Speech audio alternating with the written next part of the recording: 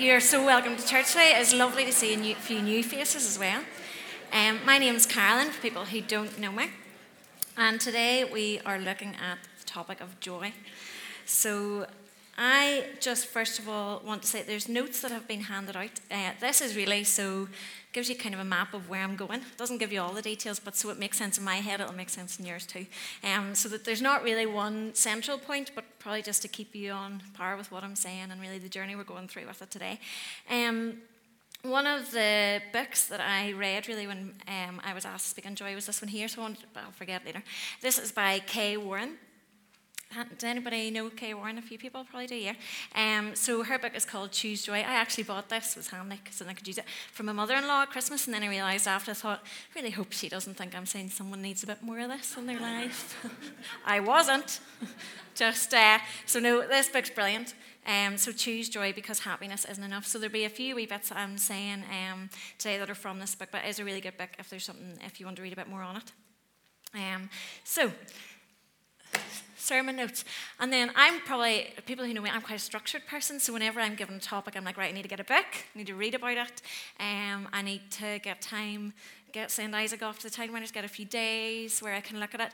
And when Paul got up a few weeks ago and said, I'm going to just scrap what I'm saying because God told me to go this way, I'm like, God, you're not doing that to me. And I was like, if you want to do that with me, you need to give me at least 48 hours notice. And I was like, I'm not joking, and he knows it. So it was on Friday night, I was like, I had all this written last week, and then on Friday night, just felt God, I was actually in the bath, just put on music and was like, right, I'm just going to be still, and if there's other stuff that you want me to say, but I'm kind of hoping there's not, just feed it into me, God, and there was, so that was fun. It's actually like I got a bath when I'm married to a bathaholic, so...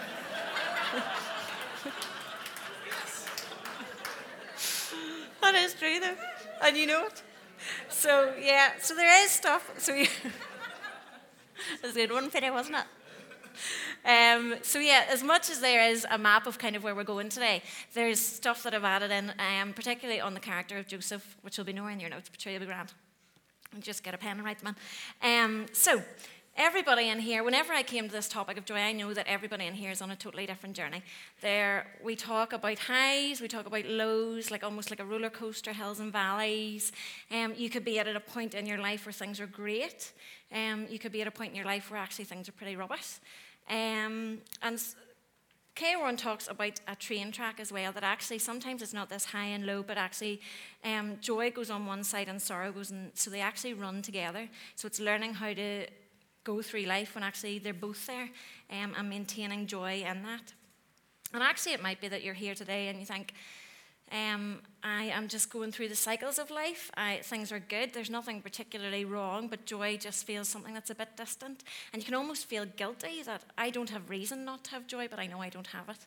And so today I just want, no matter where you're at in that journey, that actually this is for everybody in this room today, that joy is a gift that is promised to everybody in this room today.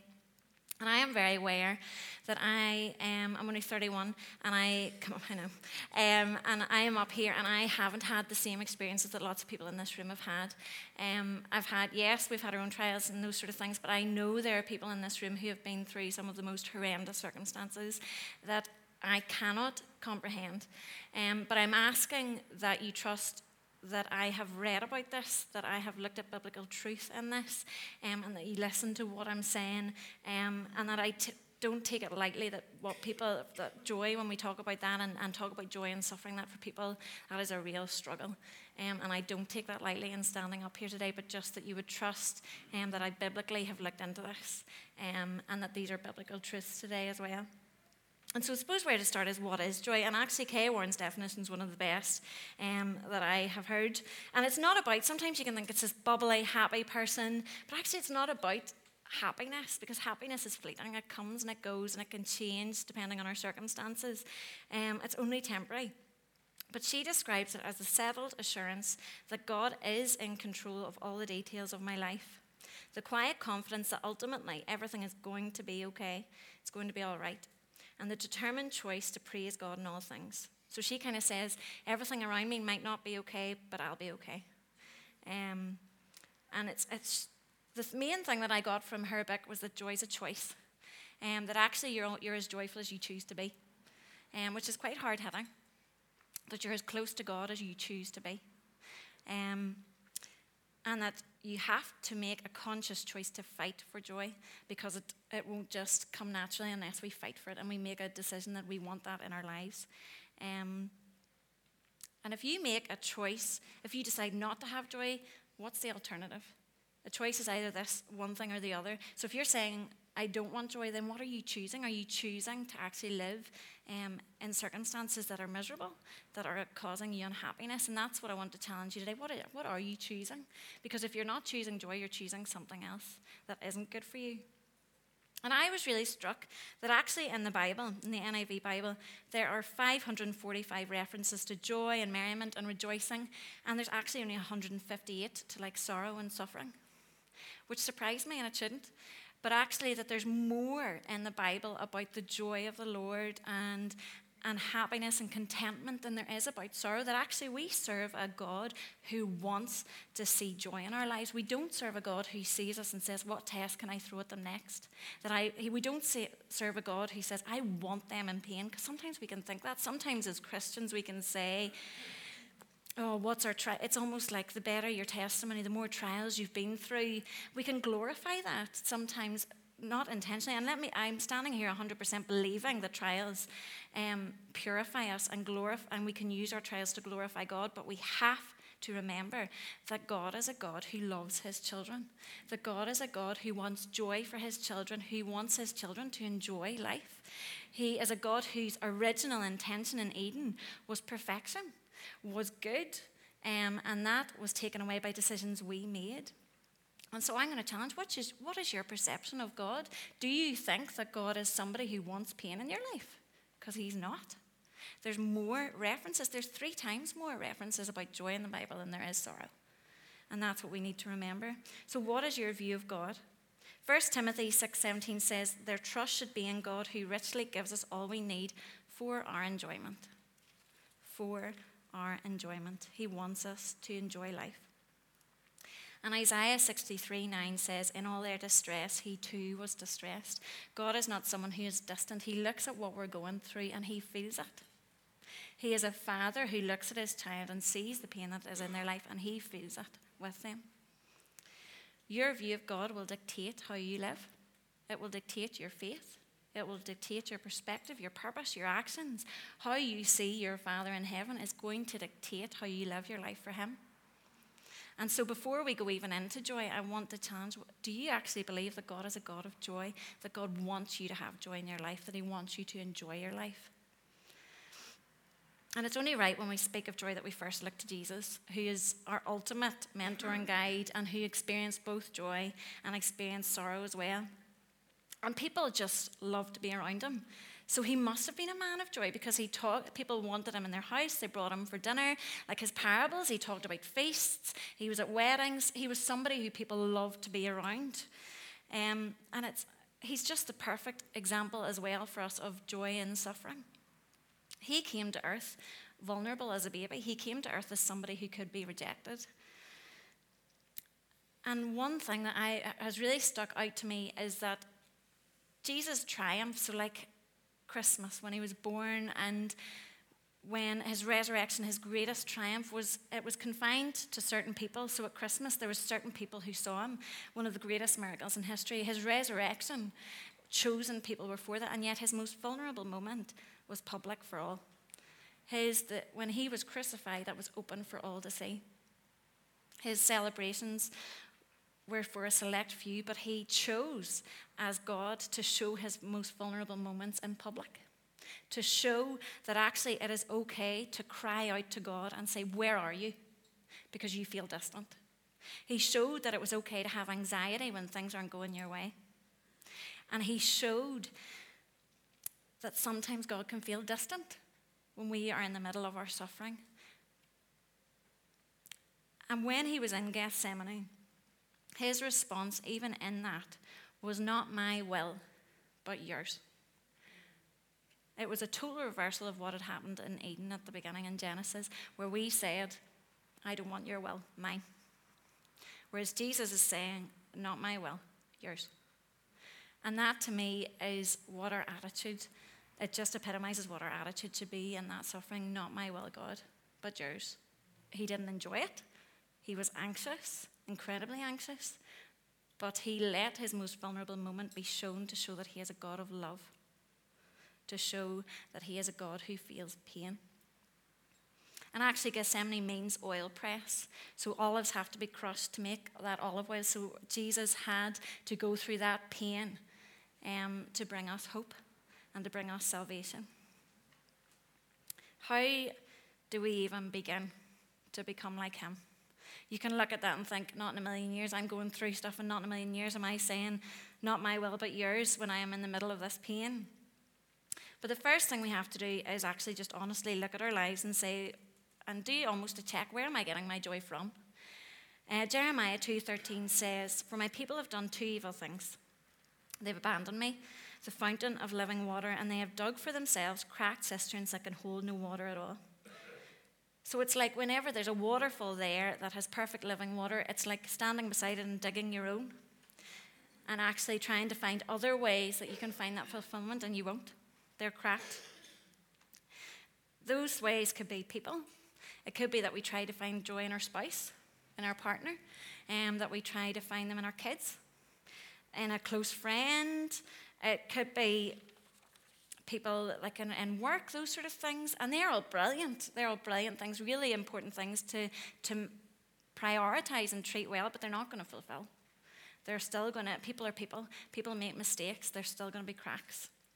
It could be possessions. It could be that we have a nice house. It could be that we have the best car. It could be that we want more and more money. That actually we get that prestige and that joy from having the best things. It could be success. It could be that we want the next step in our career.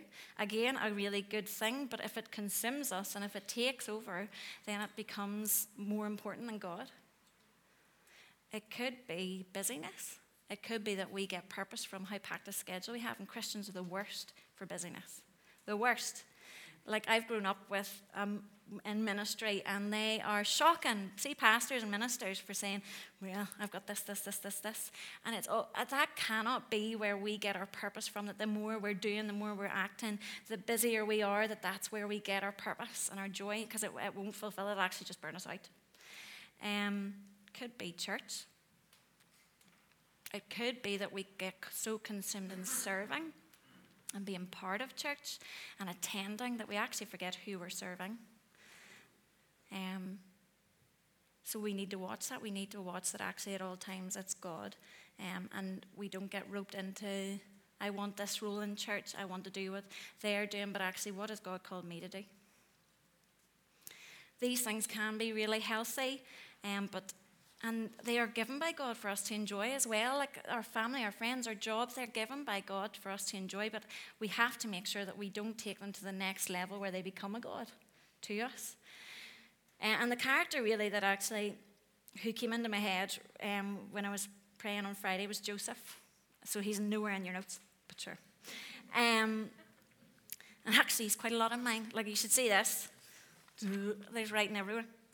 Because, it was already written. So Joseph was somebody who really stood out to me for joy. And usually the ones who come to your head are like Job and things like that. And he did great too, like, don't get me wrong. But Joseph really stood out to me because he was, to me, joy is that steadfastness, that remaining in Christ no matter what comes our way. And Joseph did. And when we talk about things that can take the place of God, like he had his coats stripped from him. So he had a technicolor coat that was put on him by his father that showed his significance in Christ, that showed, I am a beloved son, I am first in this family. That was stripped off him. So he couldn't then find joy in his family or in his position in his family or find success in that. That was taken from him. Then when he was taken from there to Egypt and he was in Potiphar's house, and then Potiphar's, and wherever he went, there was success. God blessed that house. But then the coat, Potiphar's wife came onto him and stripped his coat off him. And so there, Joseph's reputation is stripped from him. Who he is as a person is stripped from him. Until he is in prison and he's nothing left. And it's actually, we'll talk a bit more of Joseph's story, but it's interesting that when you move on in Genesis to Genesis 41, that Pharaoh puts on him fine linen clothing because he can carry it now. Because the things that he would have given him success, that would have given him confidence, have been stripped from him, but now he is able to carry the mantle of being God's representative for Pharaoh. So God has now placed something on him that he can carry. So how then do we achieve this joy? And the first, I've kind of broken it into 3 sections, and the first one is joy in Christ. The verse that sticks out really for joy is, I have told you these things so that my joy may be in you and that your joy may be complete. And that verse is to do with the vine and the branches. I've told you these things so that my joy may be in you and that your joy may be complete.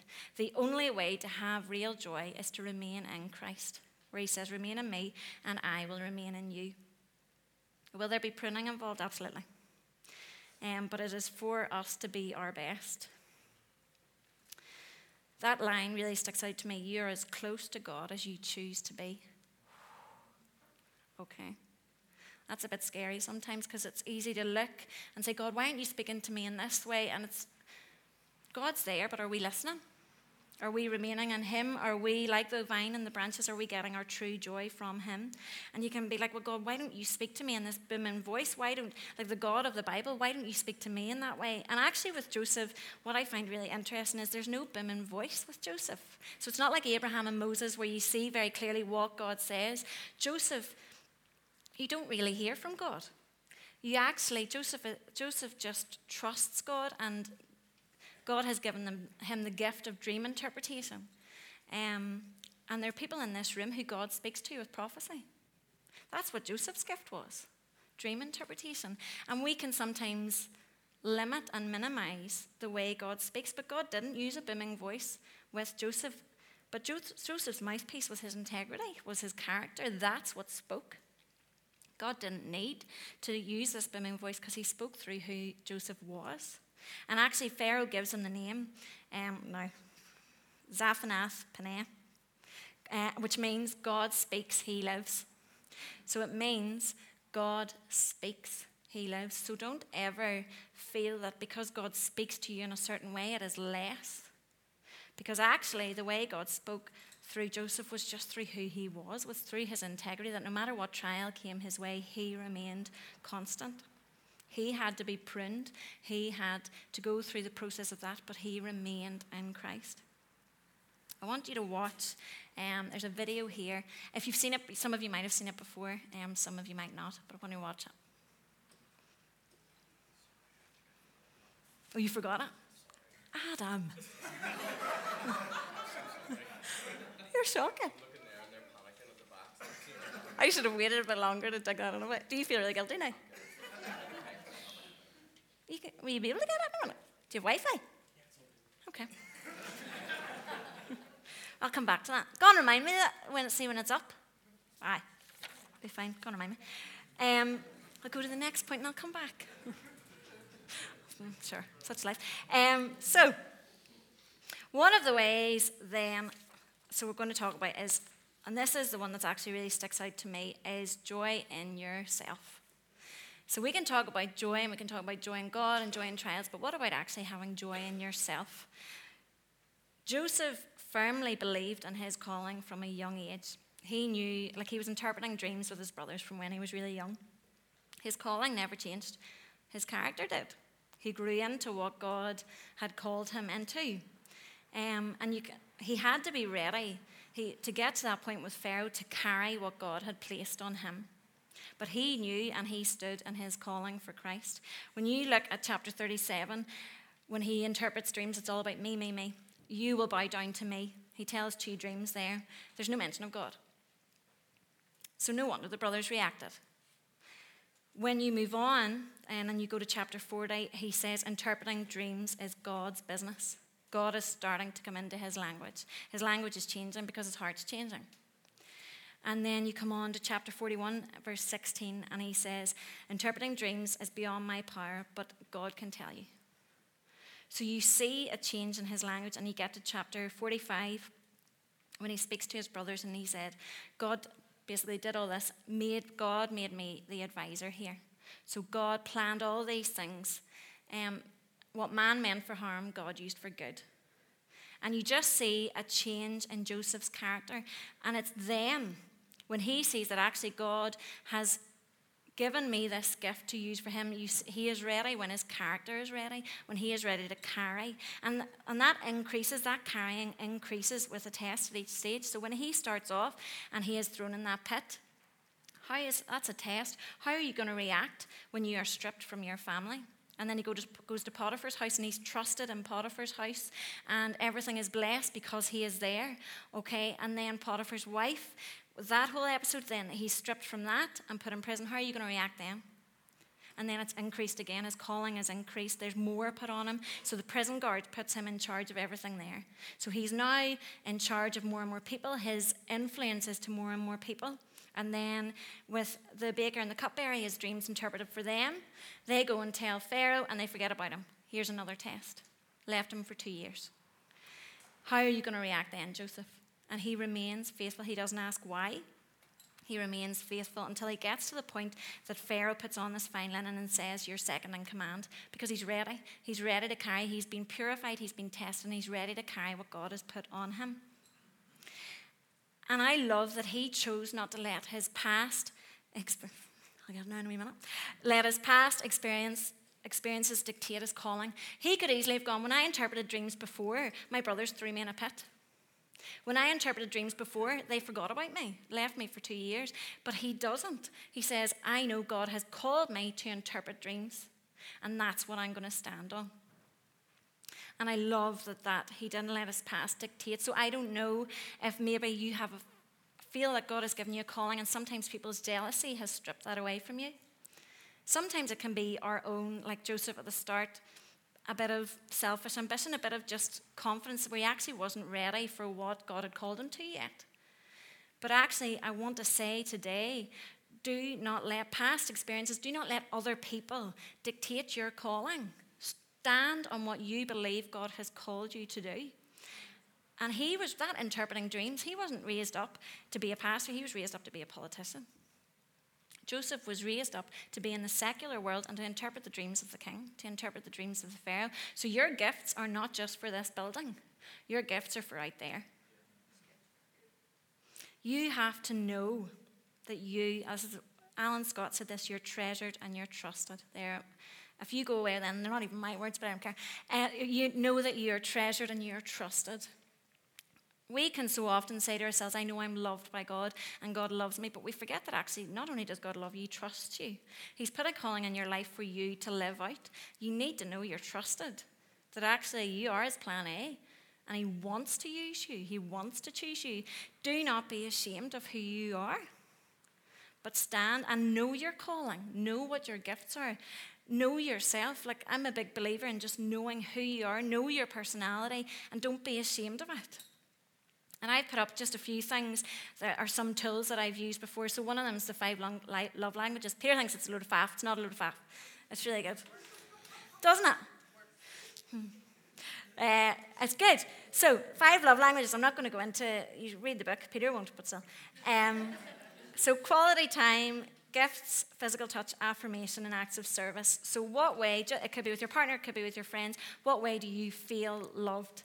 What way do you need people around you? So I know I'm a quality time person, so the people in my life are people who know that Carolyn feels most loved when I spend time with her, I invest in her, and they're people who do that. I choose to have people around me who are like that, because then your cup feels full. So choose for joy to be in your life. Just know who you are. Know what way you work. And make sure you have people in your life who know you as well and who love you in that way as well. And in terms of knowing your gifts, Rick Warren in his Purpose-Driven Life, he talks about your shape. So it's really good for figuring out like sort of where you fit in terms of like church and your giftings, that sort of thing. And he talks about your spiritual gifts, your heart, which is like your passion, what you're passionate about, your ability, so what you're naturally good at, your personality, are you an extrovert, an introvert, and your experience, what life has taught you, and using all those things to figure out where has God called me to step into. And sometimes we can get so caught up in where does God want me to be. Well, he wants you to be where you are now. And stop, we just need to stop. Sometimes we panic and say, but God, is this it? Are you going to open this door? And God has you where you are now. And he has created you. He has given you a shape. So just be that. And let God work through you just as you are. Stop panicking. Stop saying, just be where God has placed you now. And do that to the best of your abilities. And watch out for things that can take joy from your life and refuse to let them. We have the gift of choice. So when we see things that can take joy from us, we have to make a conscious choice to say no, to keep that from our lives. And now we're going to watch a video. See if it's the wrong one. Yeah. This is an awareness test. How many passes does the team in white make? Go!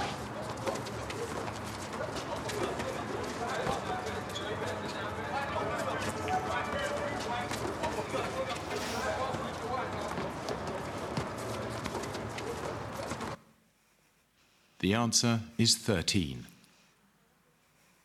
But did you see the moonwalking bear?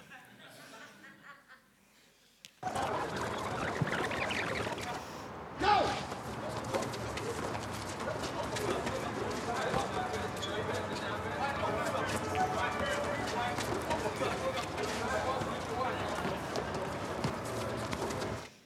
Did anyone not see it? I didn't see it whenever I first watched it. I was counting the passes. But doesn't it just show you when you are focusing on something, you can miss something walking right in front of you? So we have to be very aware of what we are focusing on and what is taking place in our mind. If we are looking at our circumstances, things going on around us, we can be watching that and we can actually miss what God has right in front of us, what God has called us to right away. Kay Warren says, what we think determines how we act, and how we act determines how we feel. You can't command a feeling, but you can command a thought and an action. So it actually goes thought, action, feeling. Thought, action, feeling. We shouldn't be run by our feelings. So I don't know what anyone is going through in here today, but we have to choose to focus on God's word. We have to choose to not be focusing on and distracted by what's going on around us, but focus on what God says about us in our situation. She says if we can worry, we can meditate. So if you can worry, if you can focus on something that's bad, that's worrying you over and over again, you can meditate.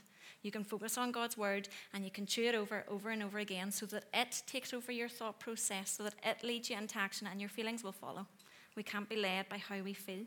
And Philippians 4 verse 8 says, fix your thoughts on what is true and honourable and right and pure and lovely and admirable. Think about these things that are excellent and worthy of praise. We have to choose what we put our mind into. It has to be the right thing. Okay, joy in trials. This is the one that I find hard because I know that there are people in this room who are going through some hard stuff at the minute.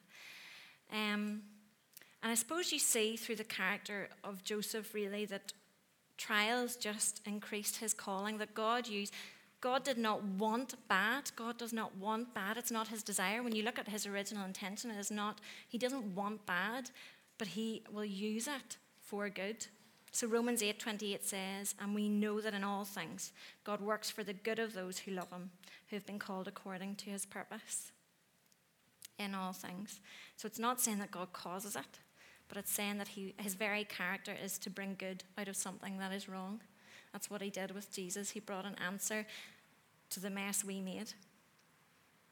And James 1:2-4 are some of the hardest verses, I think, because it says, consider it pure joy, my brothers and sisters, whenever you face trials of many kinds, because you know that the testing of your faith produces perseverance.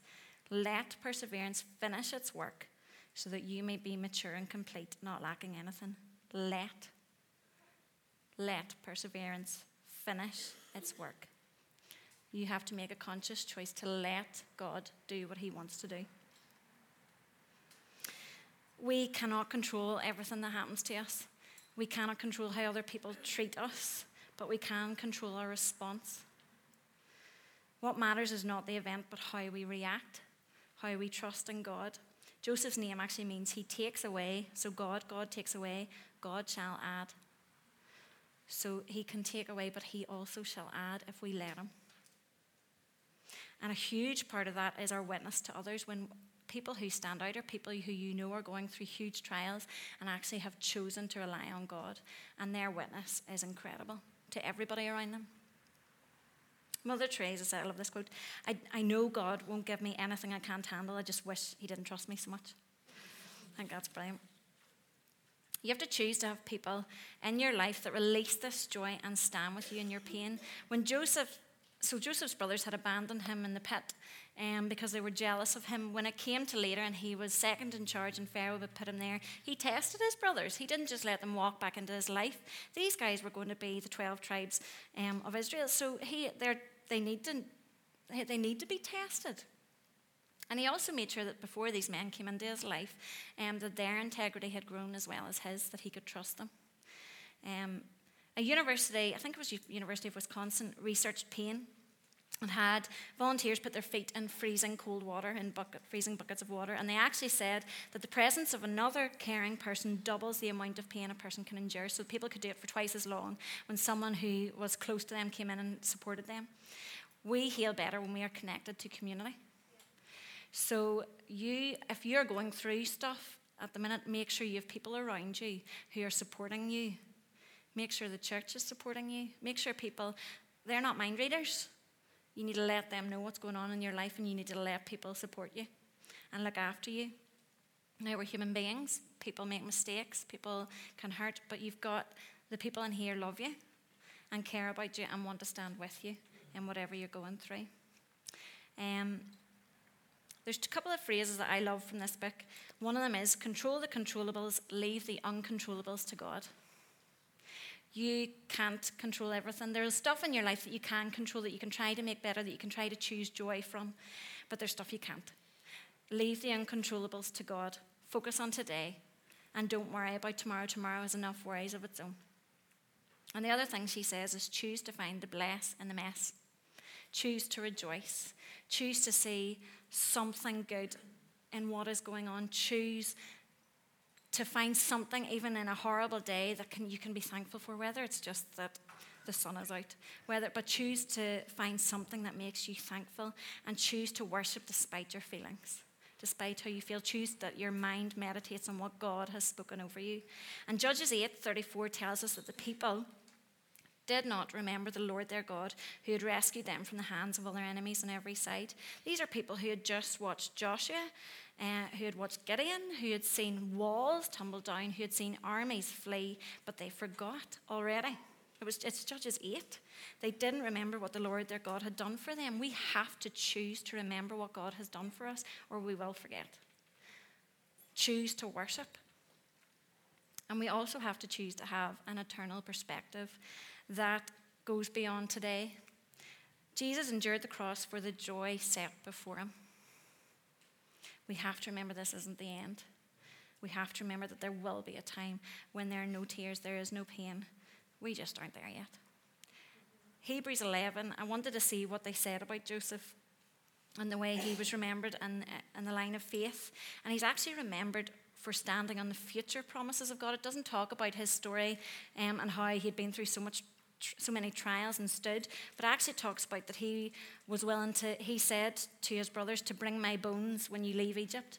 So he knew and he believed that God was going to take them out of there, and he had the faith to stand on it. And we have to have the faith to stand on it, that there is more ahead, that there is more in the future, and faith for future generations that are in this church as well, that there is better. What are you going to choose to focus on? The gift of joy is promised. It is a gift. It is promised. It is one of the fruits of the Spirit that comes from remaining and staying attached to the vine. But we have to fight for it. We have to make a choice to fight for it. If you don't, what else are you choosing then? Choose to focus on God despite how you feel. Choose to worship despite how you feel. Let the church be the community that helps you through your pain.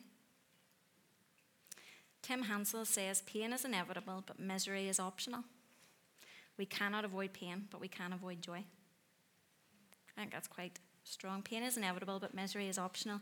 We cannot avoid pain, but we can avoid joy. And I don't want to avoid joy. And I know people in this room do not want to avoid joy. So I want to come back to the definition. Joy is the settled assurance that God is in control of all the details of my life. The quiet confidence that ultimately everything is going to be all right. And the determined choice to praise God in all things. So I want us now, so I asked Adam and the worship guys, could we have slightly longer in worship today? Because I want you to choose to worship despite what is going on around you. Choose to focus on God and let him be the one that you see. And I'm going to ask as well that if there is stuff you need prayer for, so when we talk about calling, whether you feel like those coats are being stripped off you, those cloaks, where God is putting a new cloak on you that you can stand in that. So whether you feel you just want, there's no more joyous time than when we are moving in what God has called us to move in. So whether there's people in this room who just have been hurt before and just need that calling reignited, or just need confidence to stand and believe that God trusts me, God treasures me. So there's going to be prayer ministry at the front if that is something you want prayer for. Or maybe you're somebody in here who, like Gethsemane, which is called the oil press, that's where you feel you're in. You're just being pressed on every side. You're going, it feels like you just can't catch a break. And you know what I would just say? Baby steps. Just take the step forward to say, God, I have no idea this is not what I would choose. It's not what God would choose. But Father God, just help me to focus on you today. Help me to find joy in something today. So can I ask those who are in prayer ministry team to come up to the front? And if there's anything you want prayer for, and see if you don't, can I ask you just to worship, to choose to focus on God despite what's going on around you? Choose to focus on him today. Amen.